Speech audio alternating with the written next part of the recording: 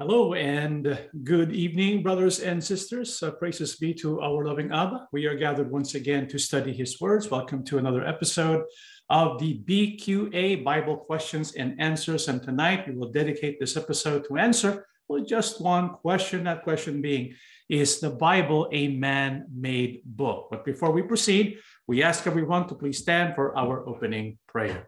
Everlasting and most holy Father, yes. Thank you, gracious Yahuwah Elohim, Yes. for your blessings upon our life. Amen. We live and exist because of you. Yes, It is you who continues to bless and guide your people throughout the world, yes, despite what is happening, oh Father, yes, the testing of our faith, the tribulations we go through. yes, You keep us calm and confident, yes, because we have something to hope for, yes, and our hope and faith is based upon your word. Amen. And so we will study your holy book. Yes. May you please bless us with even stronger faith, yes, that as we go on in our journey, we shall find even more confidence in what we believe in. Amen. Our loving Mashiach Yahushua, yes, may you be by our side. May you increase our faith, yes, and may you please forgive all our sins. Amen. Father, we believe that you have listened to our prayers. Yes. We ask and beg everything in the name of our Lord and Savior, Yahushua HaMashiach. Amen. Amen. Okay, all right. Thank you so much for attending our Bible study for today. Again, the question we ask is the Bible a man-made book? And this came from one of our viewers who gave us the following query. Hello, Poka John. Good morning. I hope you are doing well, and same with your family. My sister just came up with the weirdest question that I think even a child would be able to answer right away. She asked me, who really is the author of the Bible? One who had a clear mind would say the answer is God through the apostles and prophets guided by the Holy Spirit. She has this perception that the Bible is just some sort of a book that is based on myth or religion, and now is questioning the authenticity of the Bible because it was written a long time ago. I'm afraid that her faith has wavered because of the worries and extreme trials that she's facing with her life right now. To put a period to my conversation with her, I simply answer her that I walk by faith, not by sight, which is written in 2 Corinthians 5, verse 7, for we walk by faith, not by sight. So that's a good, perfect answer. That's a good answer to the person who's going through difficult times. And all of us, really, when we think about it, we all have something in common with all humanity. That is, life is short. And in this short life, we have lots of tribulation, right? And so all of us go through difficult events. And it's good to follow the principle to walk by faith and not by sight. However, the good news when it comes to the Christian faith is our faith is not a blind faith, because there are many different faiths in the world today, right? There are many people who don't believe in the Bible, but they say they live by faith and not by sight. And so you can apply that principle as well, even with those who don't believe in the Holy Bible. However, the Christian faith is not a blind faith because our faith is based upon the Bible. And the Bible is unique, which is why we're going to spend some time in addressing the question that is posed here. Is the Bible a man-made book based on myth and legend? Is it a book that is authored only by man? Who is the true author of the Holy Bible? So what does the Bible say about the Bible? Let's read the book of 2 Timothy 3, verse 15. And that from childhood you have known the Holy Scriptures, which are able to make you wise for salvation through faith, which is in Christ Yahushua. And so what makes the Bible set apart from other books? The Bible calls itself Holy Scriptures. The word holy means set apart. And so the Bible is different from other books. There are many books in the world today. And when you look at the Holy Scriptures or the Bible, it's very, very unique. It's unique because not only is it the book that has been abused the most, because so many people have tried to remove the Bible from the face of the earth. Voltaire, in fact, once said that he examined the Bible and exposed all of its errors. And so he said after he died, or hundreds of years later, after he dies, the Bible will no longer exist. However, that's not what we find.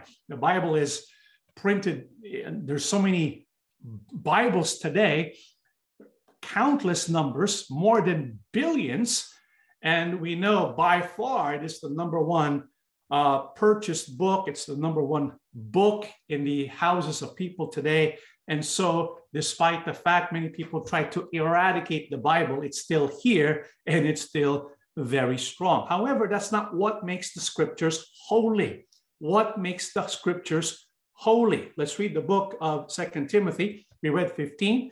Let's go to 16 and 17. All scripture is breathed out by God and is profitable for teaching, for reproof, for correction, and for training in righteousness, that the man of God may be complete, equipped for every good work. And so what makes the Holy Bible unique, set apart, or holy, different from other so-called religious books? The Bible, all of Scripture, is breathed out by God. In other words, the Bible is not the product of inspiration from men. It is the product of God breathing out his will and his thoughts so that mankind can benefit from them. And so the author then of the Holy Scriptures, which is why we call it Holy Scriptures, is God himself. Yahuwah is the one author of the Holy Bible. Well, how did Yahuwah Abba breathe out his mind so that people can receive the teachings of Abba?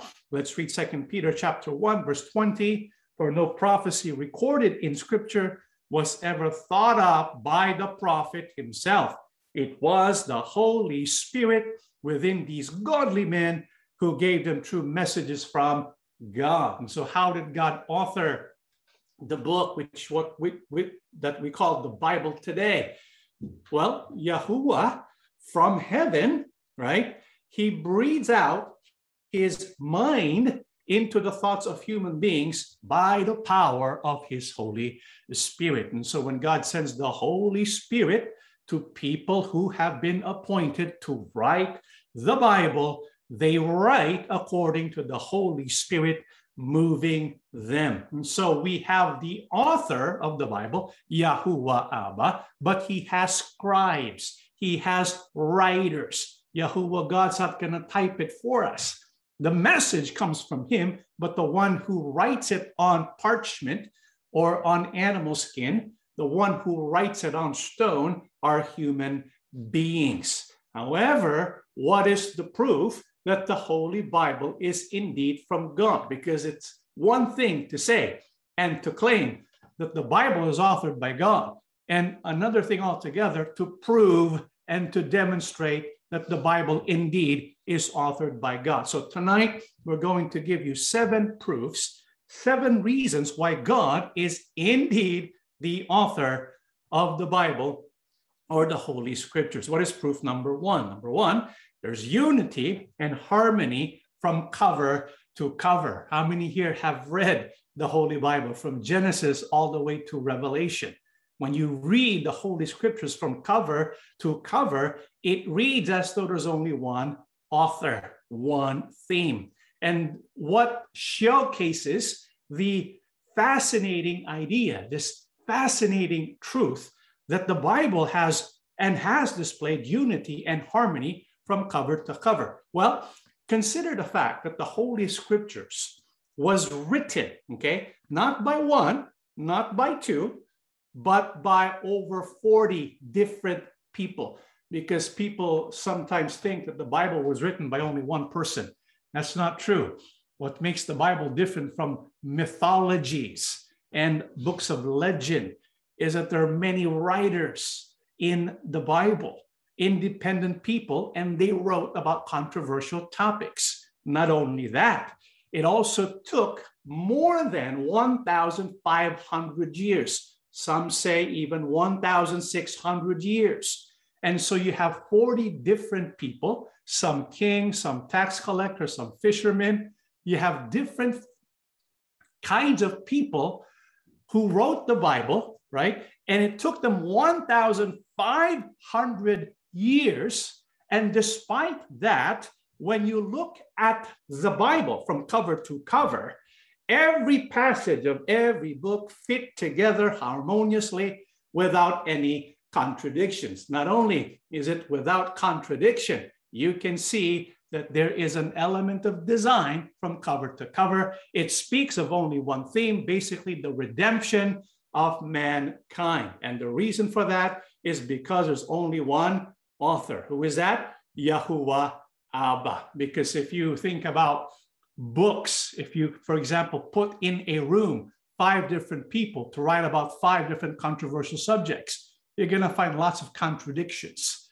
But imagine 40 people spanning 1,600 years, and they write together. They're independent from each other, separated by space and time, obviously. Yet when you look at their different works, it fits together like hand in glove. Every piece is there by design. Every piece flows together nicely to produce one theme, harmoniously interacting with one another, which communicates to us the work of Yahuwah Abba concerning the redemption of mankind. That's only possible if the author is God himself. What else is the reason why we believe that God is the author of the Bible? Well, unlike mythology and books of legend, the Bible is confirmed by archaeology. Archaeology is a science. When you go and look for artifacts, when you dig excavations and you look at proofs that the events and the people and the places mentioned in the Bible actually existed.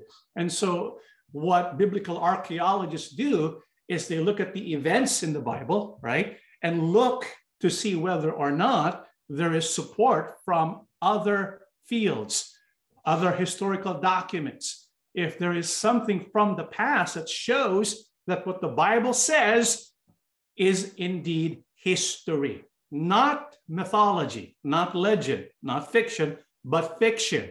And so biblical archaeology is a fast-growing field, especially today, and more archaeological findings are being uncovered. And what archaeology has confirmed is that the Bible is indeed true. No archaeological evidence has ever refuted the Bible. Hundreds of archaeological finds support the Holy Bible. According to Nelson Glueck from his book, Rivers in the Desert, as a matter of fact, it may be stated categorically that no archaeological discovery has ever controverted a biblical reference. Scores of archaeological findings have been made which confirm in clear outline or exact detail in historical statements in the Bible. And the Dean of Archaeology has this to say, William Albright: the narratives of the patriarchs, of Moses and the Exodus and the conquest of Canaan, of the judges, the monarchy, exile, restoration have all been confirmed and illustrated to an extent that I should have thought impossible 40 years ago. There can be no doubt that archaeology has confirmed the substantial historicity of the Old Testament tradition.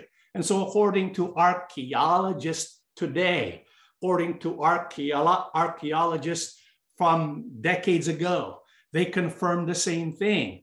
Whenever an archaeological find comes up, it never controverts, it never contradicts a teaching of the scripture. Are we saying that archaeology has confirmed the entire scripture? No, what we're saying is this: if ever there's an archaeological find, it supports rather than contradicts the scripture. This has been going on for decades and centuries. And so what does this tell us? It tells us we can be confident about the historicity of the biblical stories, the biblical events. You cannot say that when it comes to books of mythology. You cannot say that when it comes to books of legends. Here are some examples of what has been confirmed by archaeological findings. In the Old Testament, for example, we find in the Ebla tablets the story of creation from nothing, flood accounts, worldwide stories, the Tower of Babel, Sumerian ziggurats, the patriarchs and the Mary letters, Sodom and Gomorrah. We've talked about Sodom and Gomorrah and how we find evidence of a big conflagration that destroyed cities there near Israel. We find the Exodus, evidence in Arabia, King David, Solomon, the Assyrian invasion, King Jehu, Hezekiah, Hezekiah's tunnel has been found, Jewish captivity, King Jehoiakim's records. If you remember, we read about in Daniel concerning the kings during the time of Babylon. We find corroboration from other artifacts, from other finds in archaeology. However, what is even more fascinating about archaeology in the Bible is it connects different ideas and stories in the Bible together. Like what we said, the proof that it's just one author is the fact that there's harmony, there's design in the Holy Scriptures. And this is also evident when it comes to looking into the history, the archaeology of the Bible. For example, considering Nebuchadnezzar, considering Babylon. We know about Nebuchadnezzar. He was one of the kings of Babylon, right? We studied this in the book of Daniel. However, Daniel eventually dies. Nebuchadnezzar eventually dies. Somebody takes over. Do you know who took over after Nebuchadnezzar?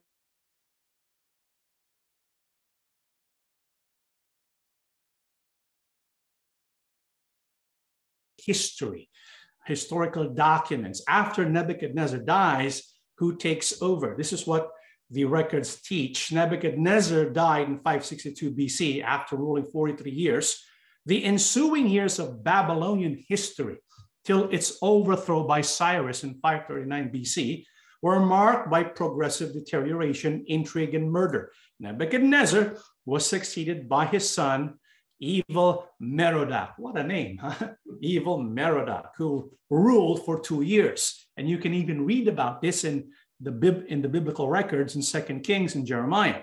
Evil Merodach was murdered in August 560 by Neriglissar, Nebuchadnezzar's son-in-law, and evil Merodach's own brother-in-law. Neriglissar then ruled for 4 years. He is Nergal-Sharezer mentioned in Jeremiah 39, 3 and 13. At his death, he was succeeded by his young son, Labashi-Marduk, who ruled only 2 months, May and June 556, before he was assassinated and succeeded by Nabonidus, who reigned 17 years from 556 to 539 BC. And so that's basically the number of kings who ruled after Nebuchadnezzar up to the point right before they were destroyed by Persia, by Cyrus the Great. And so when you look at the lines of the kings, the descendants of Nebuchadnezzar, it went from Nebuchadnezzar, and after him, who ruled? Evil Merodach. After evil Merodach, who ruled? Neriglissar. After Neriglissar, who ruled? Labashi-Marduk. And after Labashi-Marduk, who ruled? It was Nabonidus. And eventually, Babylon was destroyed. Conquered by who? Persia, right? Conquered by Cyrus the Great. And so this is according to historical records, archaeological digs that were uncovered when they found ancient Babylon, okay? And so according to archaeology outside the Holy Bible, the last king before it was conquered was Nabonidus. However, when we read the Holy Bible, there are those who criticize the Bible for making a mistake because that's not what we find in the Babylonian records. Because in Daniel 5, this is the biblical record now, it says the following. Many years later, King Belshazzar gave a great feast of 1,000 of his nobles, and he drank wine with them.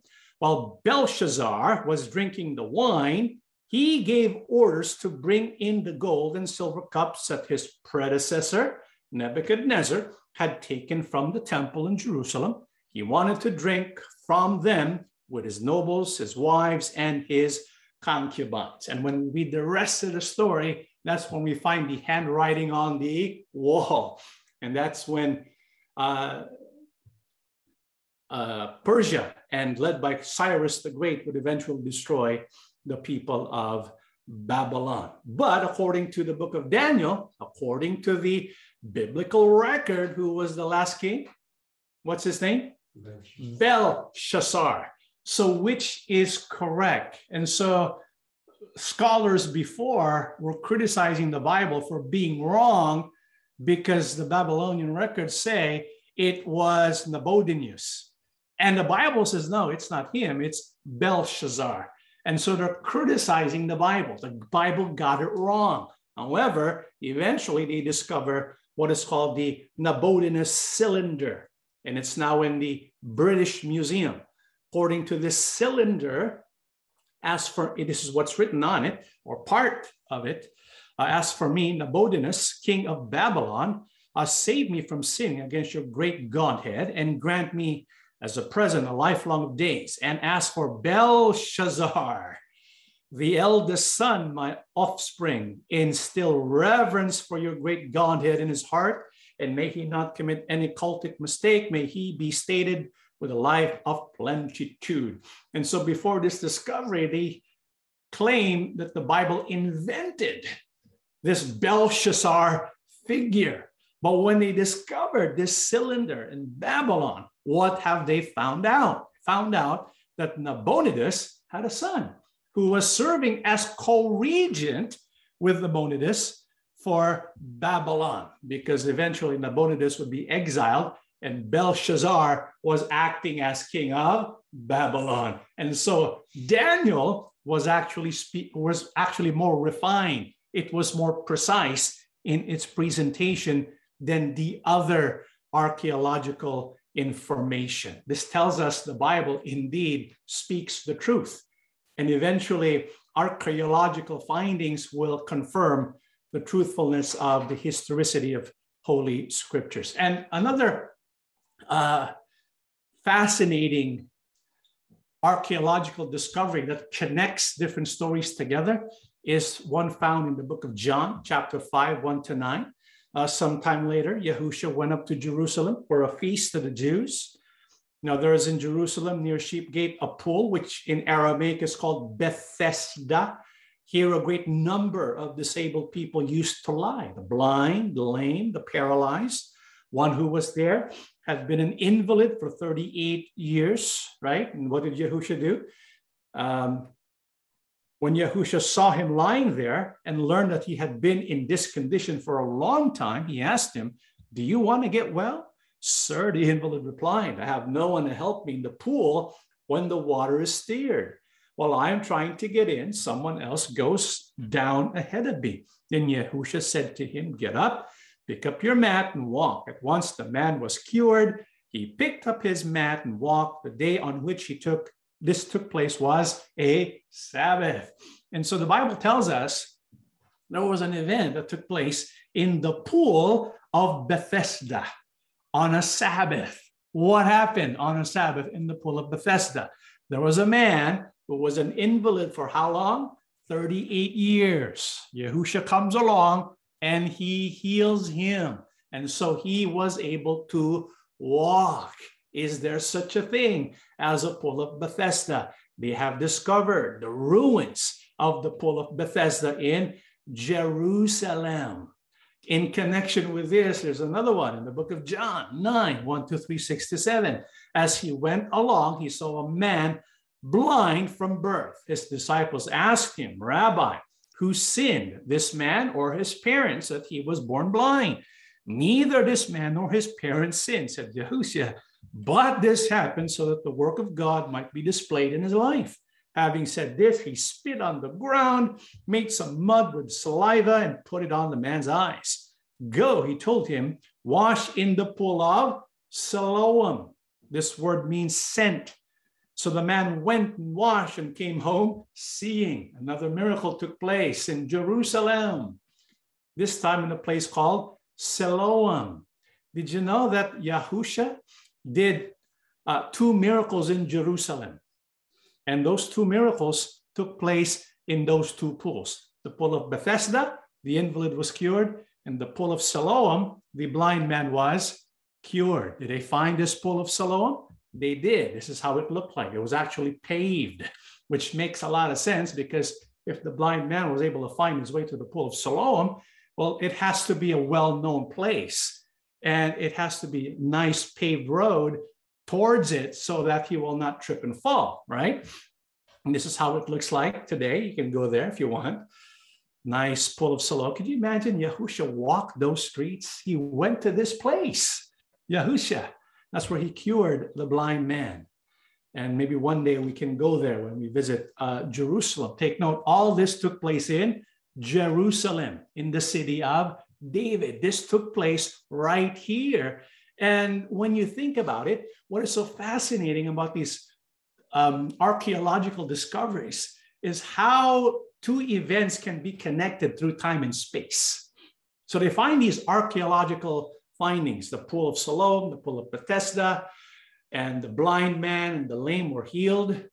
And when you think about it, prophecy was actually being fulfilled in the pools, because long ago, thousands of years before that, someone who was in that place by the name of David said something. What did he say? 2 Samuel 5:6-9. Now the king and his men went to Jerusalem against the Jebusites, the inhabitants of the land. And they said to David, you shall not come in here, but the blind and lame will turn you away, thinking David cannot enter here. Nevertheless, David captured the stronghold of Zion, that is the city of David. David said on that day, whoever would strike the Jebusites, let him reach the lame and the blind, who are hated by David's soul, through the water tunnel. Therefore, they say the blind or the lame shall not come into the house. So David lived in the stronghold and called it the city of David. And David built all around from the Millo and inward. And so thousands of years before Yahusha was there in the pool of Siloam, in the pool of Bethesda, there was David. And he was just anointed king of both Israel and Judah. And so he goes to Jerusalem and he wanted to take Jerusalem. But the Jebusites were there. And when he was going to attack and take the city of the Jebusites warned him, if you go there, the blind and the lame will destroy you. And so David was offended by that, which is why he said, whoever would strike the Jebusites, let him reach the lame and the blind. And from there, the proverb eventually developed, the blind or the lame shall not come into the house. And so here's King David, right, who would make a remark that the blind and the lame shall not come into the house of Yahuwah. And the son of David, what did he do in Jerusalem? The two miracles he did. What did he do? He healed the lame and the blind, which connects these ideas together. This is why when you look at the Holy Bible, although it had 40 different writers, there's really only one author, because all the different ideas, all the different principles, all the different events, they all connect together somehow.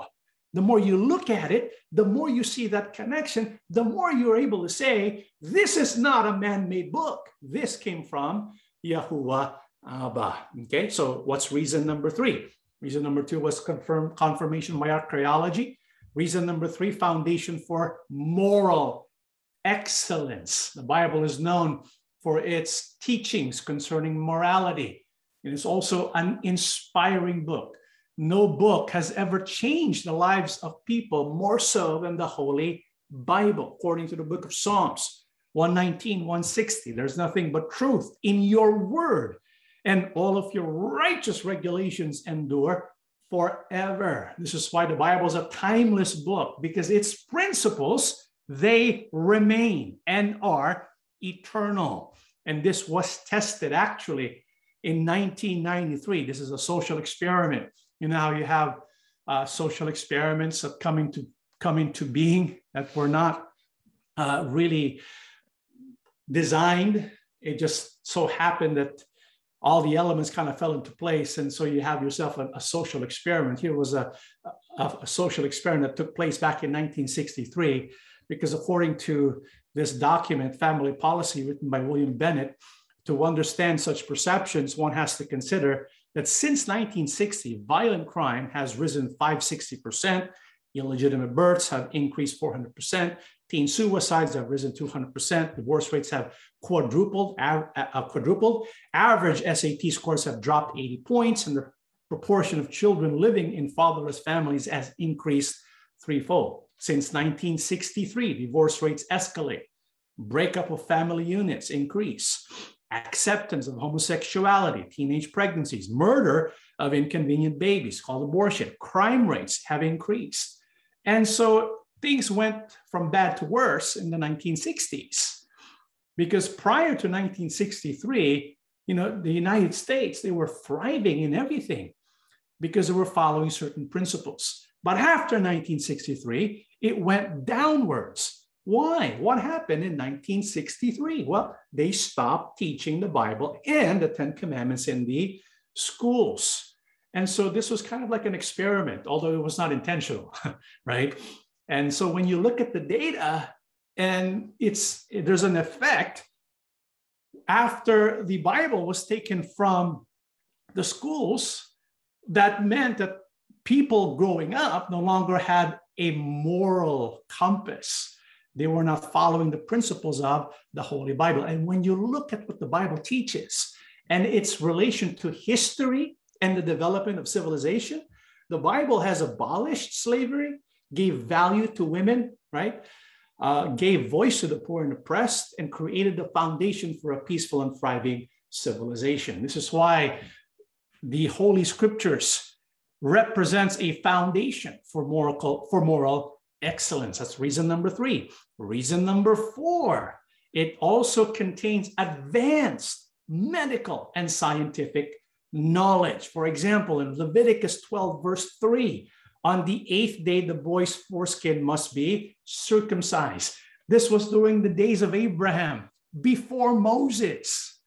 The Bible says on the 8th day, your boys have to be circumcised, not on the 7th, not on the 9th, but on the 8th day. And science today, medicine today, have concluded circumcision is good for your health, because the studies have shown that 10 to 20 times more urinary tract infections in those who are uncircumcised compared with circumcised. Also, sexually transmitted diseases are passed more readily among men who have not been circumcised.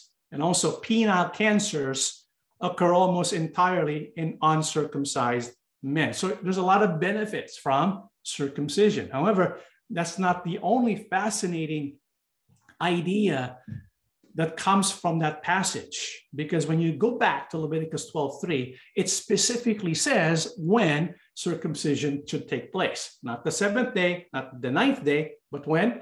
The 8th day specifically. And is there a reason for that? Yes. There's actually a medical and scientific reason for why the 8th day, out of all the days in the existence of a person, the 8th day is the absolute best day to get circumcision. Because on the 8th day, if you look at this graph, right, you have on the horizontal line the number of days after birth. The vertical line, you have how much prothrombin. And so on the 8th day, you notice on the 8th day, you get the most prothrombin. What is the value of prothrombin? That is the coagulate element found in blood. Without that, blood will not clot. So you need that for blood to clot. If you're going to circumcise someone, well, if they don't have this blood clotting agent, what's going to happen to the child? It's going to bleed to death, right? So you want to make sure if you're going to circumcise a baby, you want to make sure it's at the right time when prothrombin is at its peak. It just so happens it's at its peak at the 8th day. After the 8th day, there is significant drop-off. You notice how much it drops off after the 8th day? This is why many medical professionals conclude on the 8th day, the amount of prothrombin present actually is elevated above 100% of normal. And it's the only day in the male's life in which this will be the case under normal conditions.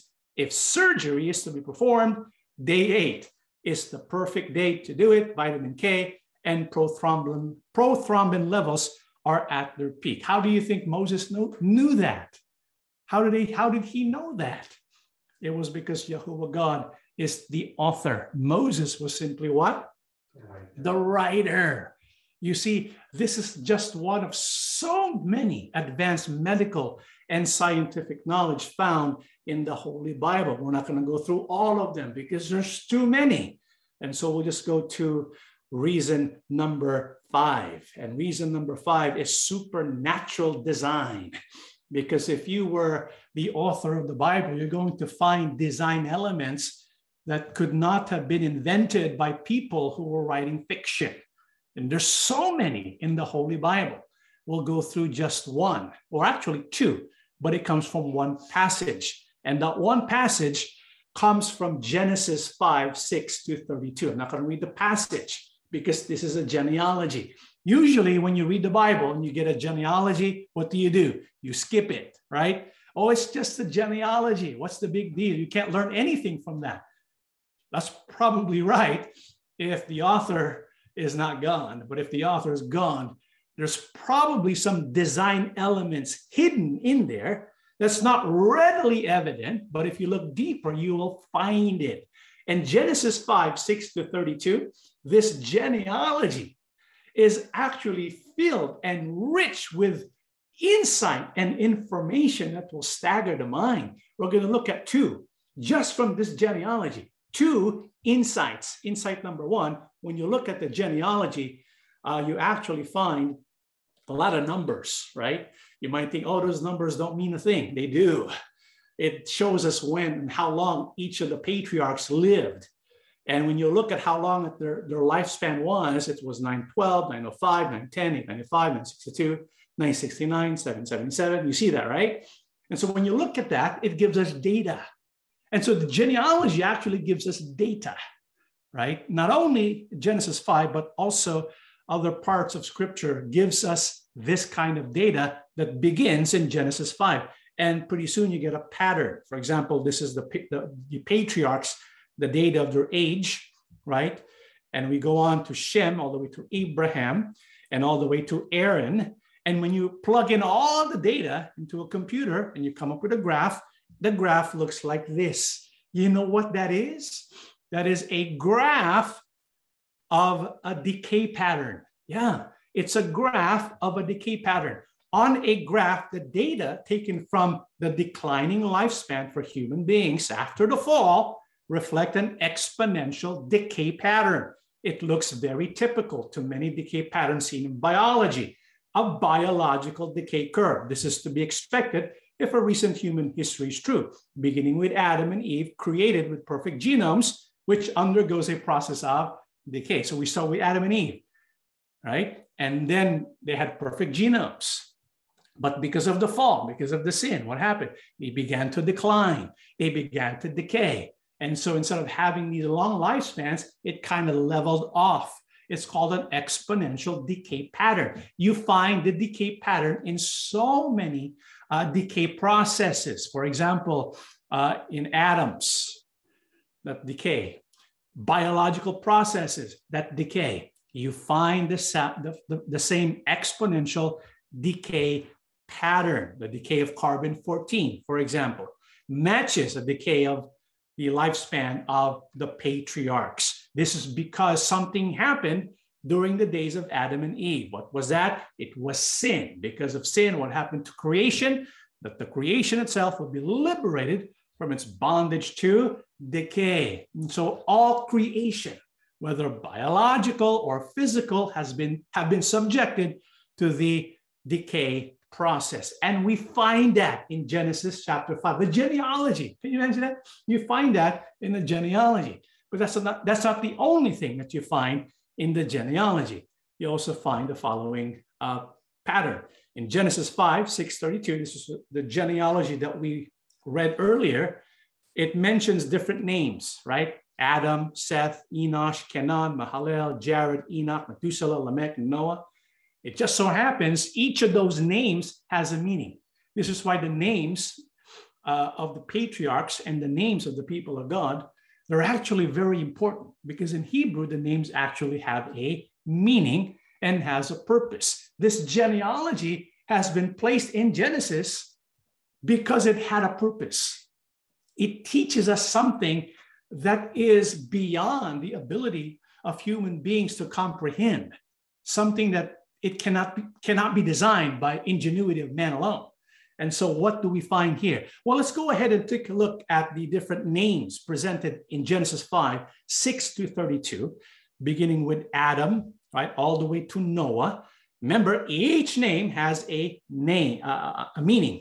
For example, the name of Adam means man. The name of Seth means appointed. Enosh, mortal. Kenan, sorrow. Mahalalel, the blessed of God. Jared shall descend. Enoch, training. Methuselah, his death shall bring. Lament, the despairing. Noah, comfort and rest. When you read the different meanings of these names in sequential order as presented in the genealogy, you come up with a sentence, a message. What is it? Man appointed moral sorrow, but the blessed of God shall descend, training, and his death shall bring the despairing comfort and rest.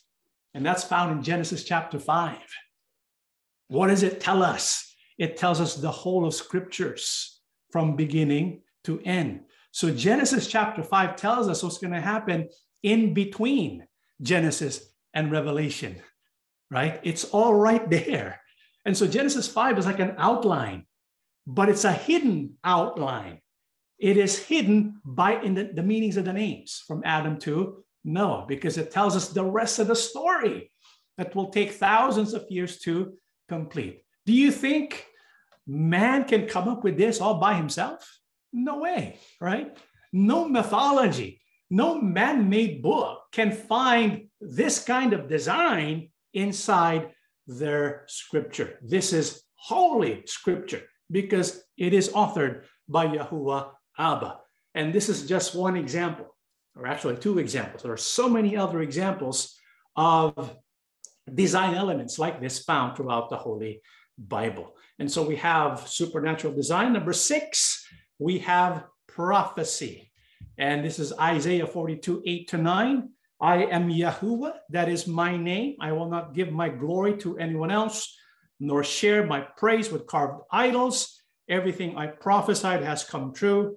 And now I will prophesy again. I will tell you the future before it happens. And so what else? Proves that the Bible is a book that comes from God and is not simply man-made. Well, it contains prophetic statements about the future before it happens. And it actually happens. And one of the fascinating things about scripture, which makes it different from many so-called religious books, is prophecy.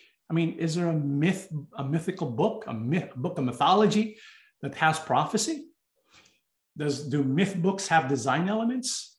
Do mythical books have archaeological confirmation? None.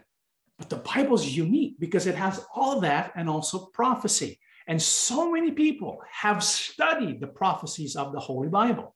And one author, his name is Ralph Muncaster, said Bible prophecies are of all types, information about events to occur, about how and when things will happen, and about specific people. Some prophecies were made about events that were imminent. Others were about events occurring hundreds of years later. Prophets who were wrong in the short term were stoned, and their prophecies were not included in scripture. The Bible contains more than 1,000 prophecies.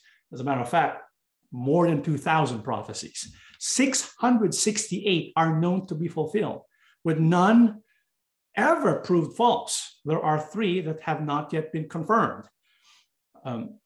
Virtually all unfulfilled prophecies relate to the second coming of Christ and the end times. So many have studied the scriptures' prophecies and have confirmed its veracity. But what is so unique and so fascinating about all the prophecies are the prophecies that connect different prophecies together. What do you mean by that? Here's a perfect example of what I mean, because remember, the purpose of our study today is to show you the author is God. I mean, just fulfilled prophecies alone proves that Yahuwah God is the author of the Bible, right? But what if you have prophecy, fulfilled statements that of things that will happen in the future. What if you get prophecies from the past, prophecies in the present, and you create prophecies for the future, if you get it, different design elements using prophecy as the element and come up with a grander prophecy? That's something else. Only Yahuwah God can think of something like that. And we have a good example of one right here in the book of Luke 11:29-30. And while the crowds were thickly gathered together, he began to say, "This is an evil generation. It seeks a sign, and no sign will be given to it except the sign of Jonah, the prophet. For as Jonah became a sign to the Ninevites, so also the Son of Man will be to this generation." So here's Yahushua. He's prophesying here. But in his prophecy, he's connecting another prophecy, right? What prophecy is he connecting to? The prophecy he was making right there and then. Prophecy concerning Jonah, the prophet. That's why he says, "For as Jonah became a sign to the Ninevites, so also the Son of Man will be to this generation." Because at this point in Messiah's ministry, he's telling the Jewish people they have to do something. If they don't do this, then the pattern of what happened during the days of Jonah will repeat itself. That's why we need to look at what happened during the days of Jonah. What was Yahushua warning the people about? Well, we read 29-30. Let's read verse 32. "The men of Nineveh will rise up in the judgment with this generation and condemn it. For they repented at the preaching of Jonah. And indeed, a greater than Jonah is here." And so according to Yahushua, he likens himself to who? Jonah. The Ninevites are likened to the people of Israel. Do you see the connection, the parallelism? Again, this is the using of the design elements found in the book of Jonah in a prophetic framework. And so here's Yahushua telling them there's something you have to do, because if you don't do this, well, what will happen to you is what should have happened and could have happened during the days of Nineveh. Because during the days of Nineveh, when Jonah went to Nineveh and he began to preach, if they did not repent, what would happen to them? They would be destroyed, right? And so what is Yahushua expecting from the preaching of Messiah, of his preaching? What was he expecting from the people of Israel when Messiah was preaching? What was he expecting? That the people of Israel would repent and accept him as their king. And so if they will not repent, what would happen to the people of Israel? In Jonah 3:4-5, on the first day Jonah started into the city, he proclaimed 40 more days and Nineveh will be overturned. The Ninevites believed God. They declared a fast, and all of them, from the greatest to the least, put on sackcloth. And so here we have the prophecy in Jonah.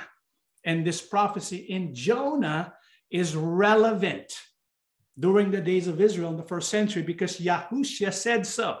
He gave it as a sign. And so what was expected from the Ninevites after the preaching of Jonah? That they would repent. Did they repent? Yeah. And because they repented, they were spared. But if they did not repent, what would have happened to them? The Bible says they would be overturned. You see that? The city would be overturned. And this would take place after 40 days. Again, this is a prophecy. And there's many prophecies in the Holy Bible that equate days with years. For example, in Ezekiel 4:6, after you have finished this, lie down again, this time on your right side, and bear the sin of the house of Judah. I have assigned you 40 days, a day for each year. And also in Numbers 14, for 40 years, 1 year for each of the 40 days. So in prophecy, a day can stand for a year. So when you look at the prophecy of Jonah, there was a warning given for those who will not repent. If they don't repent, what will happen to the city? It will be overturned.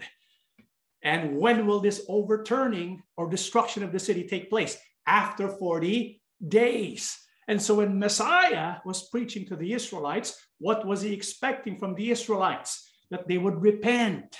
If they will not repent after 40 days or 40 years, what would happen to the Israelites? The city of Jerusalem would be overturned. Do you see the prophecy there? Very nice, right? It's not just a prediction of events. It uses all the other parts of the Holy Bible. Ezekiel, Numbers, Jonah, all of that which is separated by time and space. And Mashiach uses all of that for a prophetic statement. And what did Yahushua say will happen if he is to be rejected? In Matthew 24, 1-2, then Yahushua went out and departed from the temple, and his disciples came up to show him the buildings of the temple. And Yahushua said to them, do you not see all these things? Assuredly, I say to you, not one stone shall be left here upon another that shall not be thrown down. That's what Yahushua says. And when will this happen? Let's read Luke 19, 41, 44. Now, as he drew near, he saw the city and wept over it, saying, if you had known, even you, especially in this your day, the things that make for your peace, but now they are hidden from your eyes, for days will come upon you when your enemies will build an embankment around you, surround you, and close you in on every side, and level you and your children within you to the ground, and they will not leave in you one stone upon another, because you did not know the time of your visitation. That time of visitation when Yahushua presented himself as Mashiach, when he showed them the sign of Jonah, that they should have repented, but they rejected the preaching of Mashiach. And because of this, what did Yahushua say will happen to Jerusalem? It will be leveled, and they will not leave in you one stone upon another. Just like what should have happened to Nineveh. But it didn't happen in Nineveh. It will happen in Jerusalem. When will this take place? 40 years after the warning was given. When was the warning given? 30 AD. Do you know what happened 40 years later? In 70 AD was the complete destruction of the temple and Jerusalem. And so that's an example of a harmonious interaction of different elements of prophetic design in different books of the Holy Bible. And it was presented in masterful form by Mashiach Yahushua. Tell me, is there any book like that? There's no book like that. Only the Holy Bible. This is why when we look at the 7 reasons why God is the author of the Bible, you can't really deny it anymore. Number 1, there's unity and harmony from cover to cover, right? We see that. Number 2, it's confirmed by archaeology.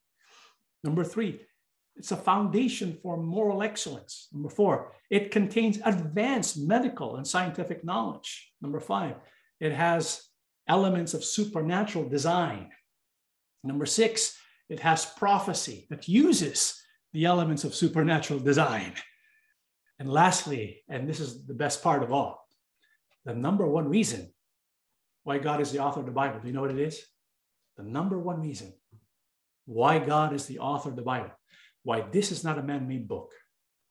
Number 1 reason, John 5:39. You study the scriptures because you think that in them you will find eternal life.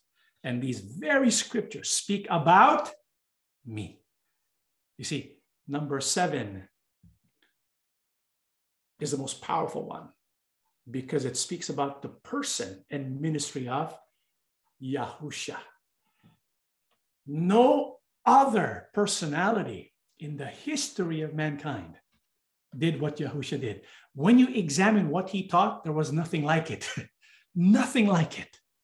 Look at his parables, look at his teachings. He spoke with authority. Nothing could match what was spoken.